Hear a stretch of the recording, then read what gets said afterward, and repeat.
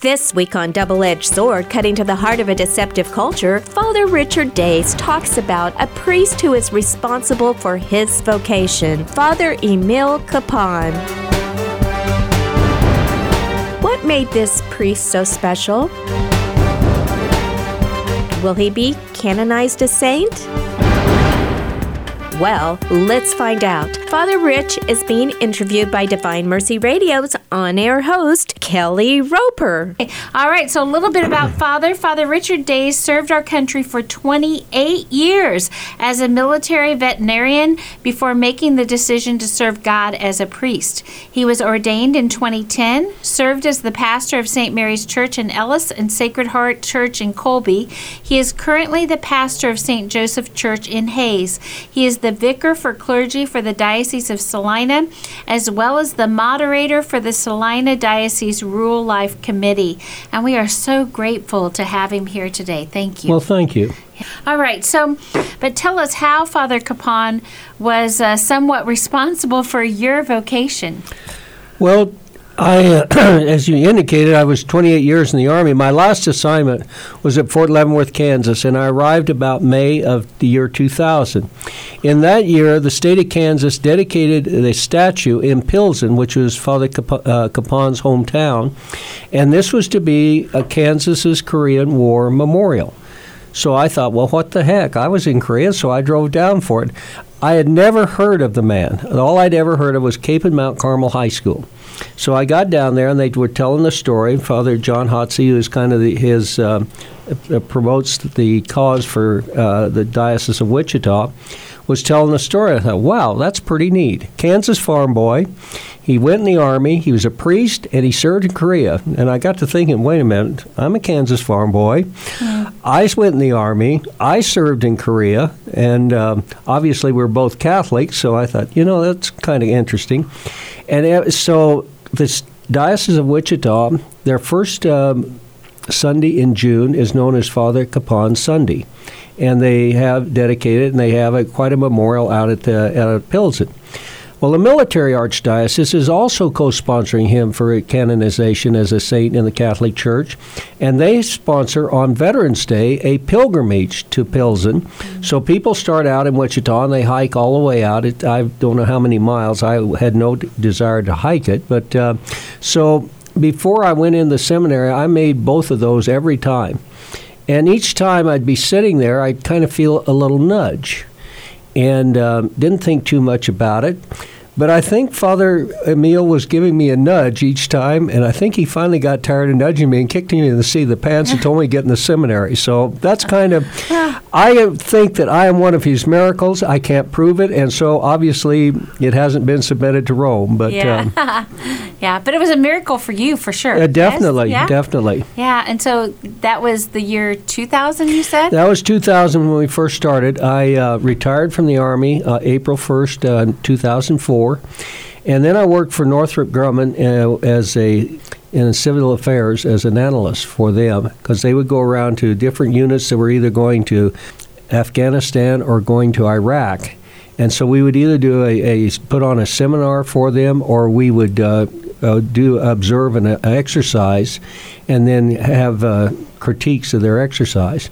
So I really enjoyed that. It was wonderful. And then they broke up my team, and I thought, well, if I am going to, I need to know an answer. I don't know that I'm being called. In fact, it was the third year in the seminary before I was pretty sure I was being called. Right.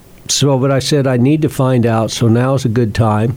So my old boss, I went and told him, and I went and told my new boss, and both of them said, if this seminary thing doesn't work out, you got a job. So that was kind of reassuring that, I wasn't going to be out anything regardless.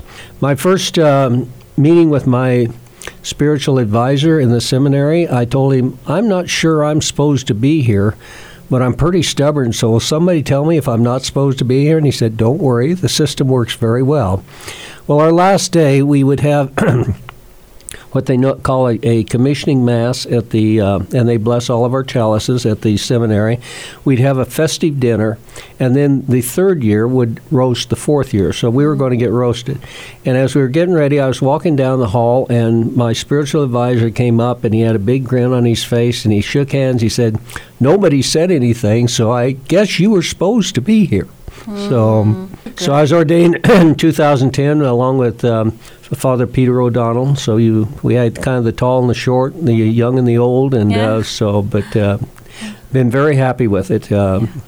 I also just want to take a little issue with your introduction. Yeah. I think God was calling me to be a veterinarian too, not just later on to be a priest, but I think He called me to be a veterinarian as well. So, there wasn't a day I didn't look forward to going to work. The whole 27 years, 9 months, and 9 days that I was on active duty. There were some things we had to do I didn't like, but I had great kids to work with, and I got to dabble in every aspect of the veterinary profession.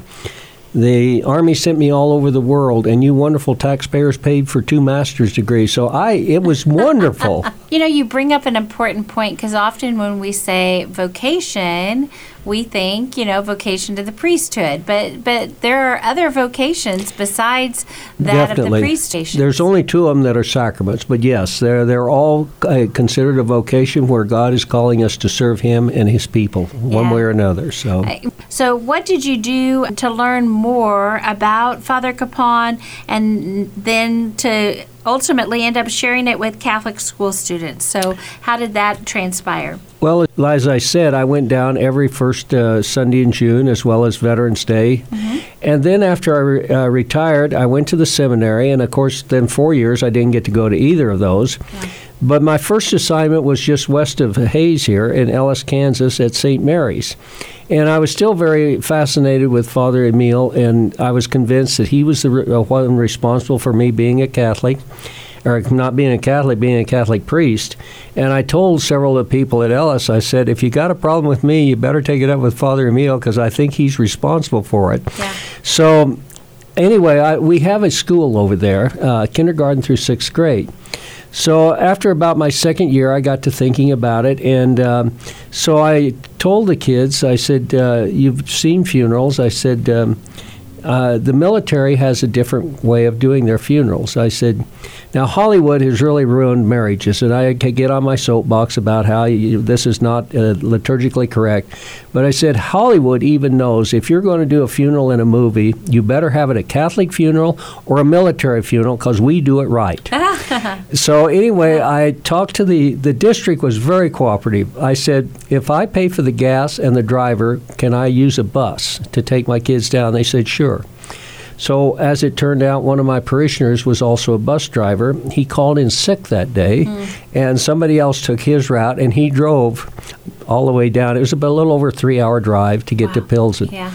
And so I basically, that was even before he'd been awarded the Medal of Honor. But we had Mass there, because that's where he'd celebrated Mass.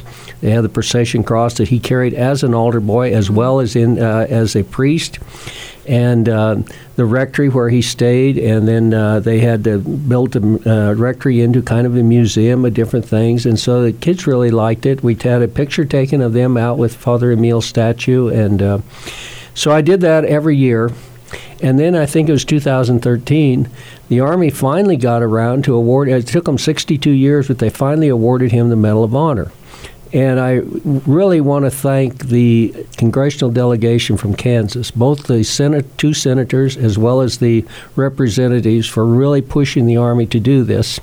Because the congressman went in, they sent this write-up to the chief of staff of the Army, and he read it, and he said, this man deserves the Medal of Honor. Mm. And it wasn't too long. They invited all of them. The thing I felt bad about, and I had met Father Emile's brother, Eugene.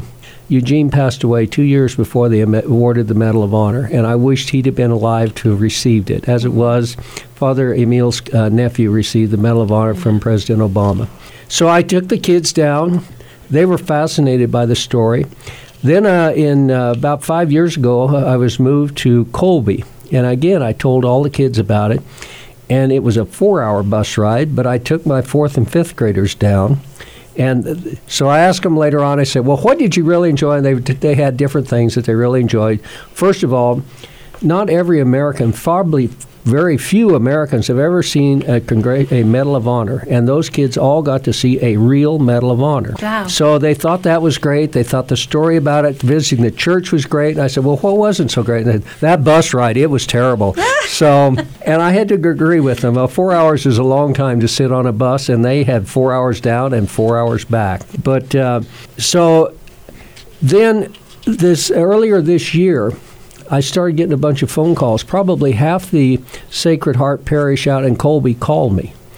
Did you know they found Father Emil's remains? I said, no, I hadn't heard that. But what impressed me even more was the 8th graders, who was our confirmation class. Over half of them called me because they had been down to Pilsen, and they wanted to make sure I knew that they had recovered his remains. So the Diocese of Wichita, they've been very kind. They've included me. In fact, the folks in Pilsen almost considered me part of their parish because I brought my kid, was down there so much, and I invited several of them to my ordination. So when we went down, they would always, I'd talk to them, I'd say, well, I would like to celebrate Mass, and I'd get my letter of suitability sent down to the chancellery.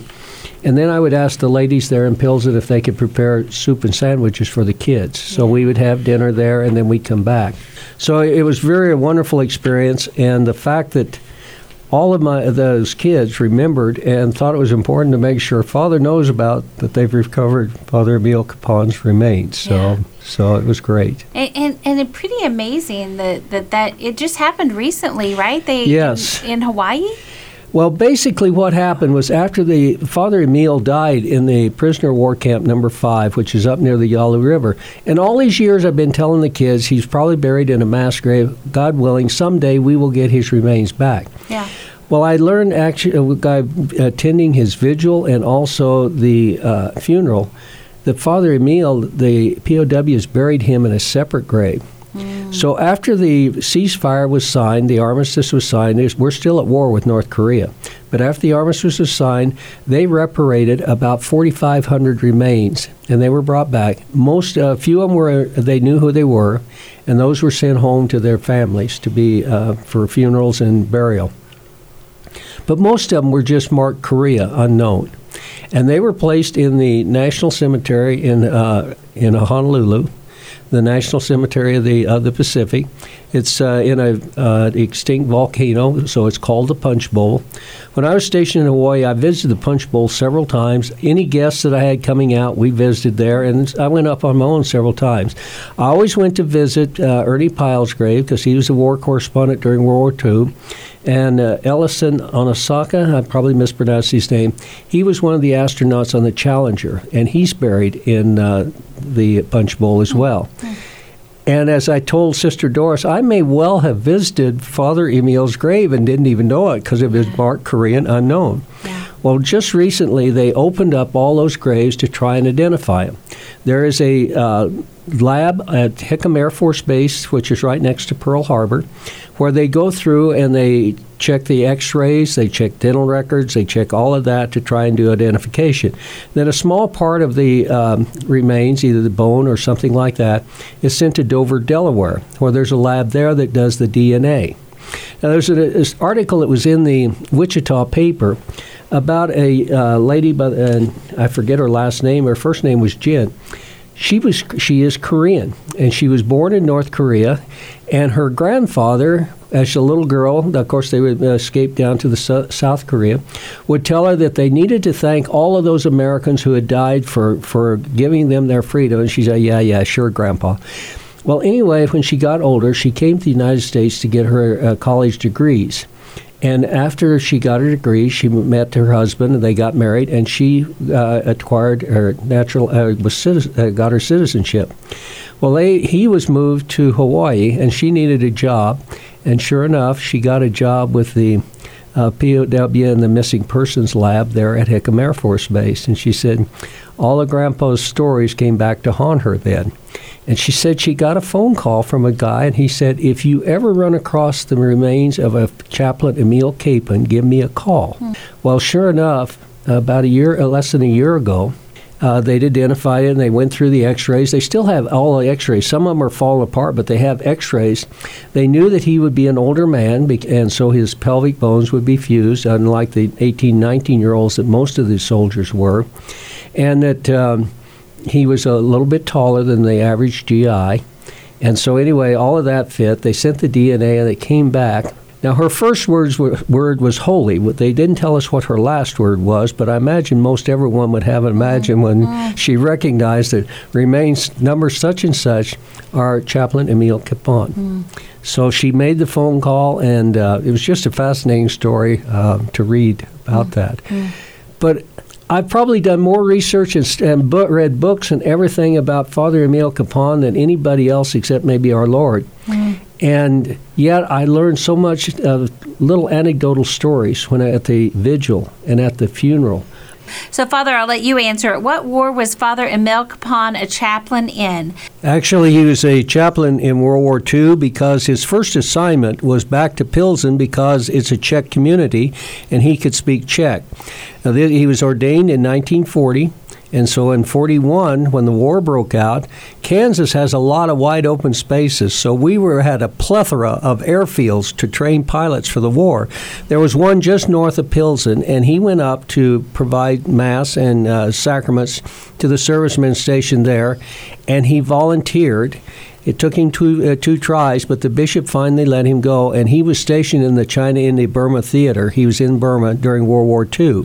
And then he came back, got out of the service in 1946.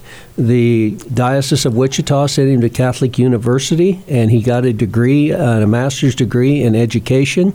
And he came back, and this time they assigned him to another Czech community of Timken, which is about 15 to 20 miles southeast of Hayes.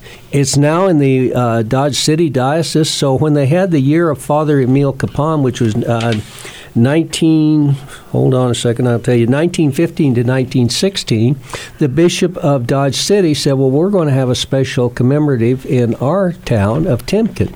As it turned out, Father Emile had been in Timken for about 6 months. He loved the people loved him. There were 3 couples that got married while he was there. His first communion class was 7. Well, at this get-together in 2016, 3 of his 7 first communicants were at that, and 1 of the married couples were there too. So it was very special, but he still felt a draw to come back to the Army. He knew they needed it. He knew there was a great need. And this time he was assigned to the 8th Cavalry Regiment of the 1st Cavalry Division. And they were serving in Japan as the occupational force when the Korean War broke out, and they were rushed over as some of the first troops to go into Korea. So he served both World War II and Korea. We need to take a short break right now, but don't change that dial. You'll want to hear the second half of this show on Father Emile Capon with Father Richard Days.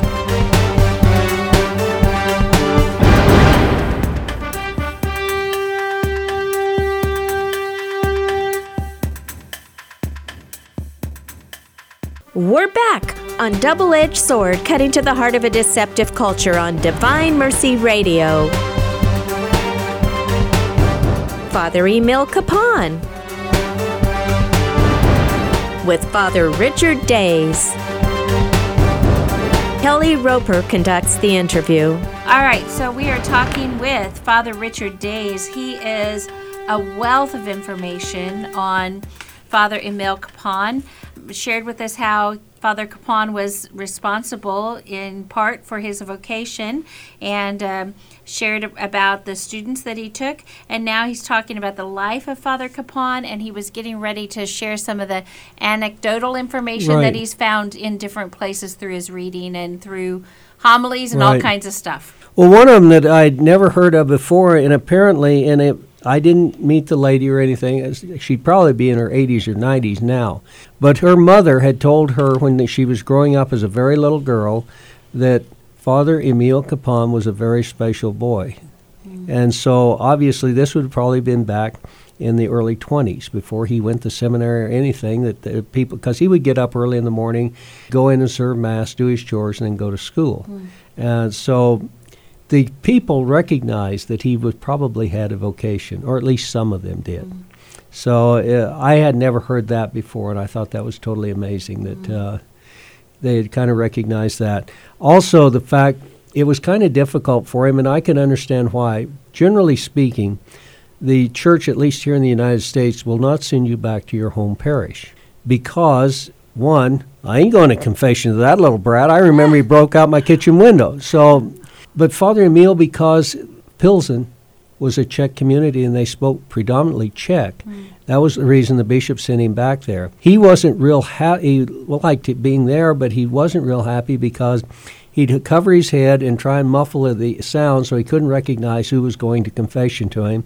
And a lot of the older people really weren't happy going to confession to him either.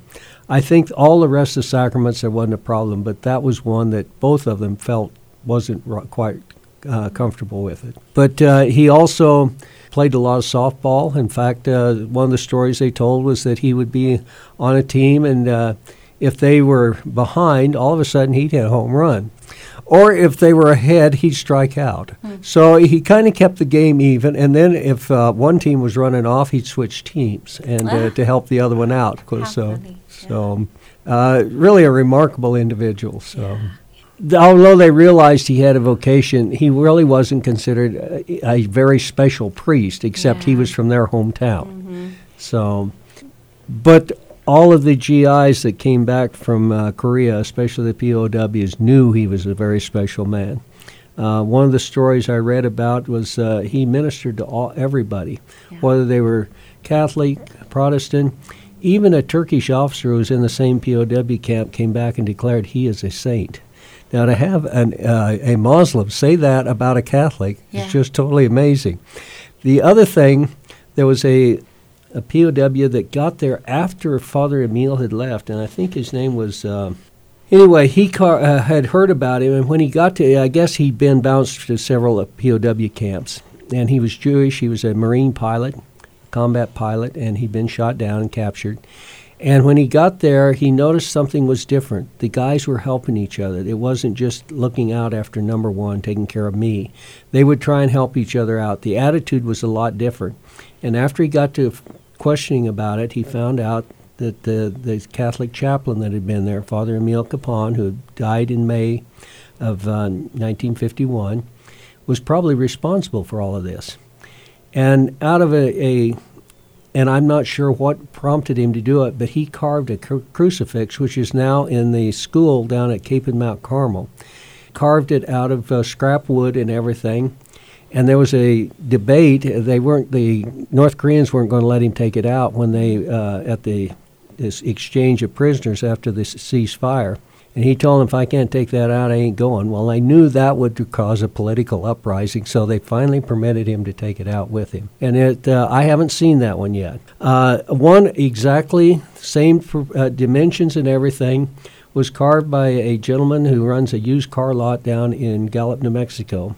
He carried that all the way, and he'd go every weekend. He'd go out and he'd carry that cross all the way to Pilsen. So when he'd get to Sunday night, he'd stop, and then he'd go back to work on Monday. Friday night, he'd come back out where he'd stopped and picked it up, and he carried it all the way to Pilsen.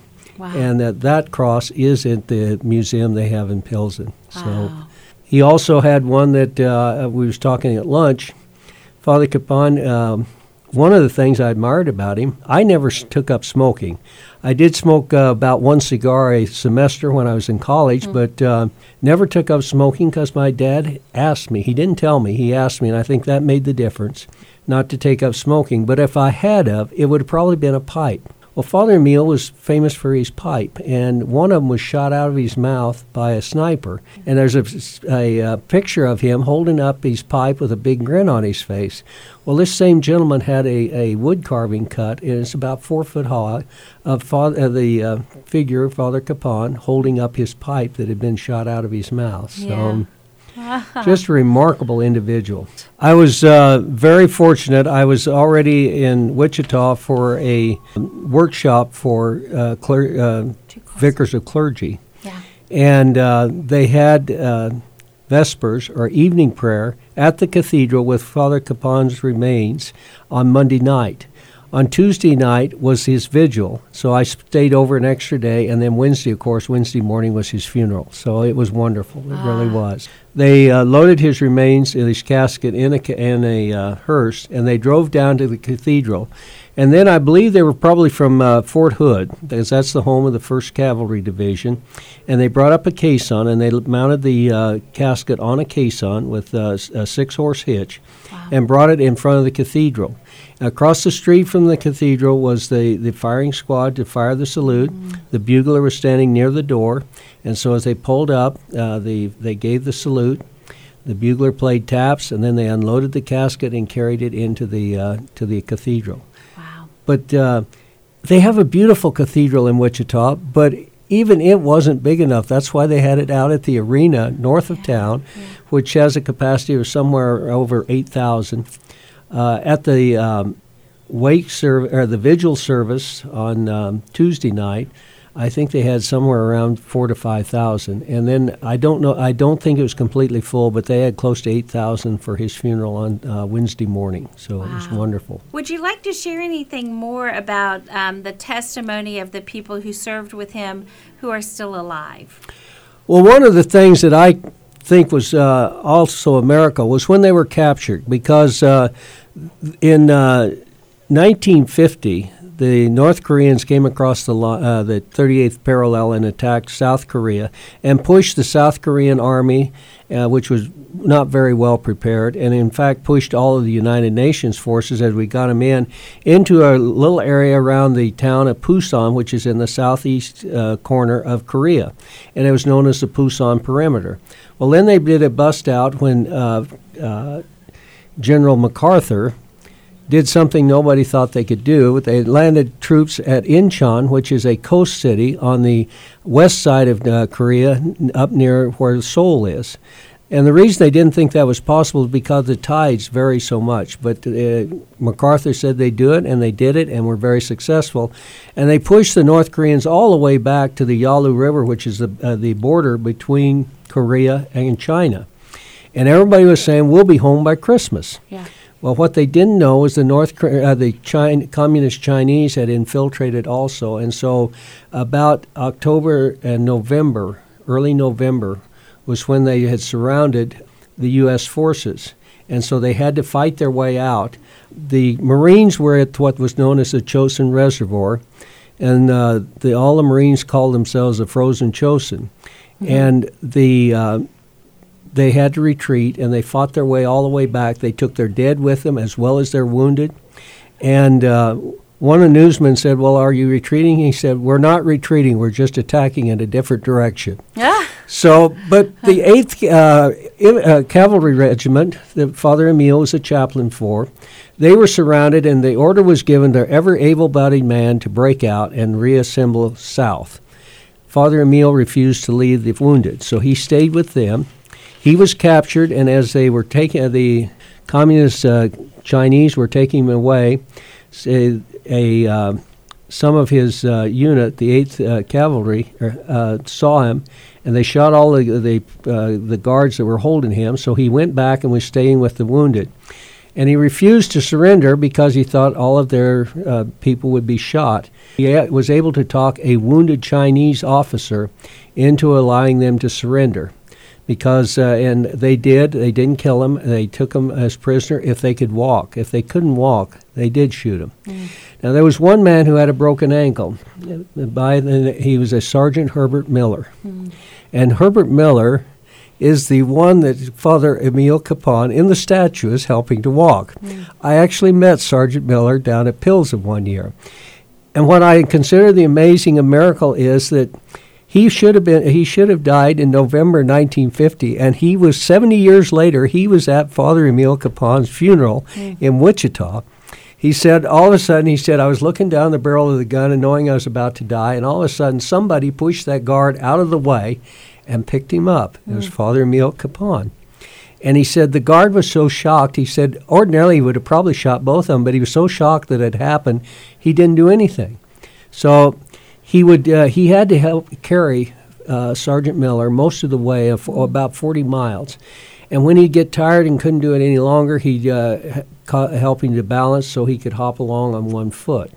And he encouraged all of the other POWs to help because he knew if anybody fell out or wasn't able to continue, they'd been killed. Mm-hmm. So he encouraged all of the POWs to help each other, and that's the reason probably most of them made it to the POW camp. Once he got there, then things really started. I mean, he'd been awarded a Bronze Star before he was captured for a daring rescue of a wounded soldier that was out under receiving fire.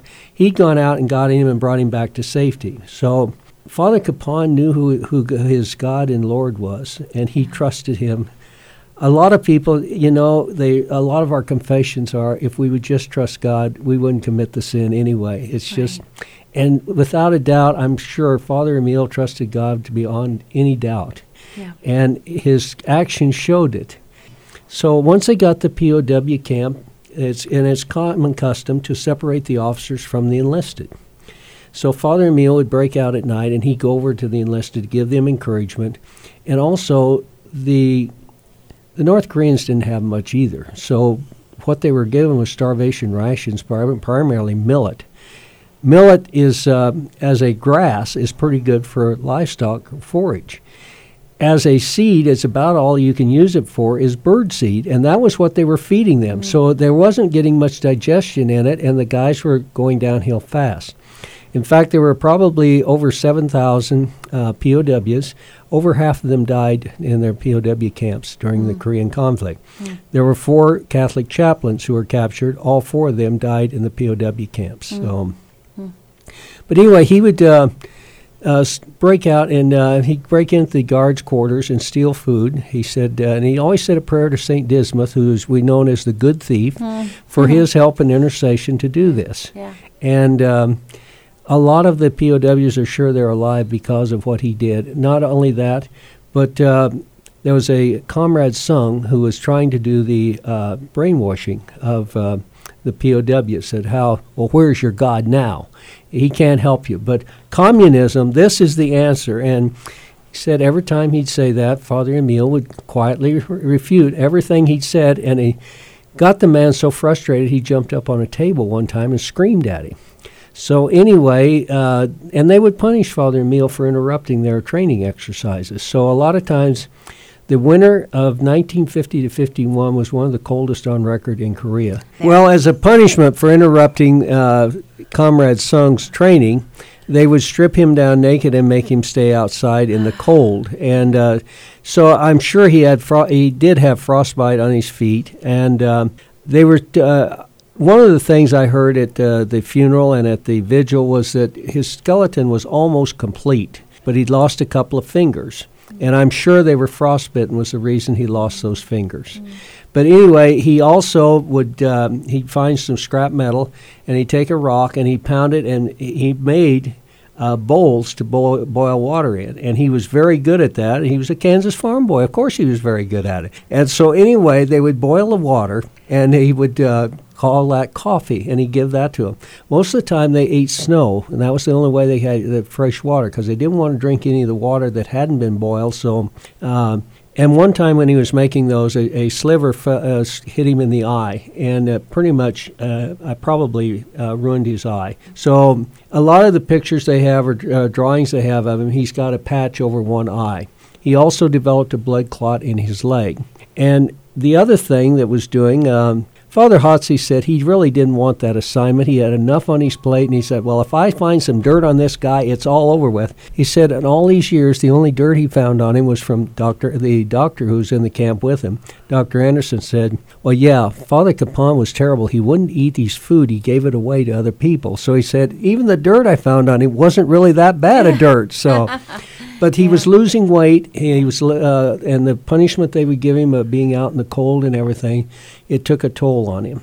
And so the communists saw a chance to get rid of one of their... The other thing was that the men noticed the communists were afraid of him because he showed no fear. He knew he was doing God's work, so what could they do to it? And so Anyway, they came and got him and took him to the hospital. Well, the hospital was really a death house. Very few people ever came back from there alive. And so several of the POWs were going to fight, and he said, no. He said, I'm going where I always wanted to go. Please tell my bishop that I had a happy death. And then on the way out, Comrade Sung thought he'd won and everything. And Father Emil stopped him short, but he said, Comrade Sung, will you please forgive me for all the problems I gave you? And then as they were taking him away, he prayed, Father, please forgive them. They know not what they do. And so in May of 1951, he died in the POW camp. He was buried there, as I found out later, in his own private grave, and was reparated in 1954 to the Punch Bowl National Cemetery in Honolulu. And they identified his remains earlier this year, and his funeral was in September of 2021. And 70 years after he died, but we had a good Catholic funeral for him. So, and it was a good funeral because it was both Catholic and it was both military. So. Yeah. All right, so we've talked a lot about Father Capon. It is obvious I would say, it should be obvious anyway, to everyone listening that he should be declared a saint. And I know that the process for that has been opened up. So where are we in that process? Well, St. Pope John Paul II declared him a servant of God. So how it starts out is the people of his community, or in this case the Diocese of Wichita, started organizing things, and they put together a packet. And Rome recognized that, and that's why St. John Paul II declared him a servant of God. That's the first step. Now, not only was the Diocese of Wichita working on this, but the Archdiocese for the Military Services was also working on his cause for sainthood. And that's why we have Father Capon Sunday, first Sunday in June for Wichita, and the pilgrimage to Pilsen, Veterans Day for the Archdiocese of the Military Service. I was told that last year, in probably March of 2020, that Pope Francis was going to declare him venerable. However, about that time, the pandemic broke loose, and he never made the declaration. But I'm pretty sure that he will someday soon. I have hopes that I live to see Father Emil Capon canonized as saint. It don't matter, though.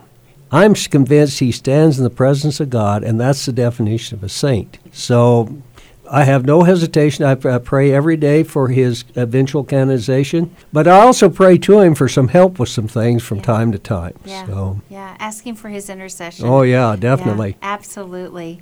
And the closer we are to God, the more likely that the intercession, that they're going to intercede for us, and if it's God's will, then yeah. The other thing that I found interesting, and I had just read about this, a year later, one of the POWs, I think it was, I can't remember which one now, there's about 3 of them that played a very important role, asked for permission to have a memorial service. And he said the communists denied it, and he said you could tell they were still afraid of Father Emil Capon. Mm. Now, the beautiful thing was they had forbidden all religious services, and Father Emil paid a deaf ear to that.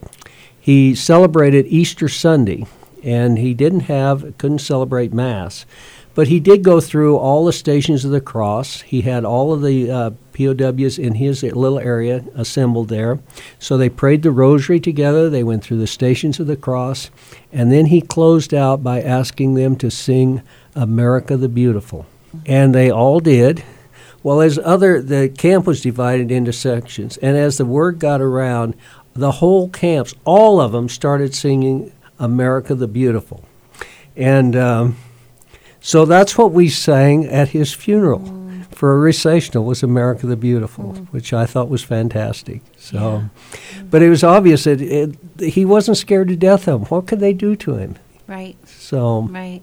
I don't know, though, if he would have been scared of anyone, because, he really had a deep faith and a trust in God. So, it wasn't so much what could they do to him. It was, I trust in you, Jesus. I trust in you. So what a beautiful, beautiful thing. Well, I would, if anyone hasn't ever been to Pilsen, Kansas, I would encourage them to go see the memorial.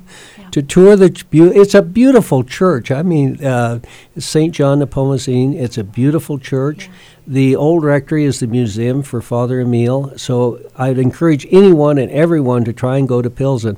I'd also encourage you to go to Wichita and visit the cathedral. They've got a beautiful crypt that they have installed for Father Emile Capon's remains. They had to move a crucifix that was not meant to be moved. I mean, it had a steel rod, and it was embedded in cement. They practically had to tear down the side of the cathedral to get that moved, and they just moved it back about 4 feet, and they put the Father Emile's crypt right in front of it. And it's a beautiful crypt, so I encourage you. It's a beautiful cathedral, so I encourage you to go visit the cathedral, visit Father Emile Capon's remains. Go visit Pilsen, visit his hometown and the church and the memorial that's there. Take your kids with them. This is a good way for them to learn that freedom is not free. There is a price to be paid. Yes. And fortunately, we have some wonderful people like Father Emile Capon who is willing to pay the price and serve both God and his country and serve them both very well. Yeah.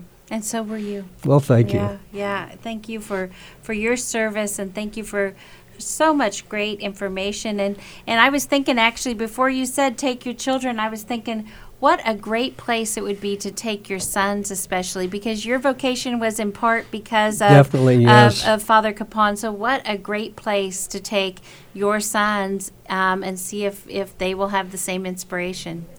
Yeah, beautiful. Thank you for tuning in to Double-Edged Sword, Cutting to the Heart of a Deceptive Culture. Would you like to hear your business or service right here as an underwriter for this Double-Edged Sword show? Your underwriting would run 3 times with this show, and this show runs 5 times a week. Interested? Call 785-621-4110. You're listening to Divine Mercy Radio 101.7 KJDM, Lindsborg, Salina, 105.7 KMDG Hayes, 88.1 KRTT Great Bend, and 88.1 KVDM Hayes. If today you hear his voice, harden not your hearts.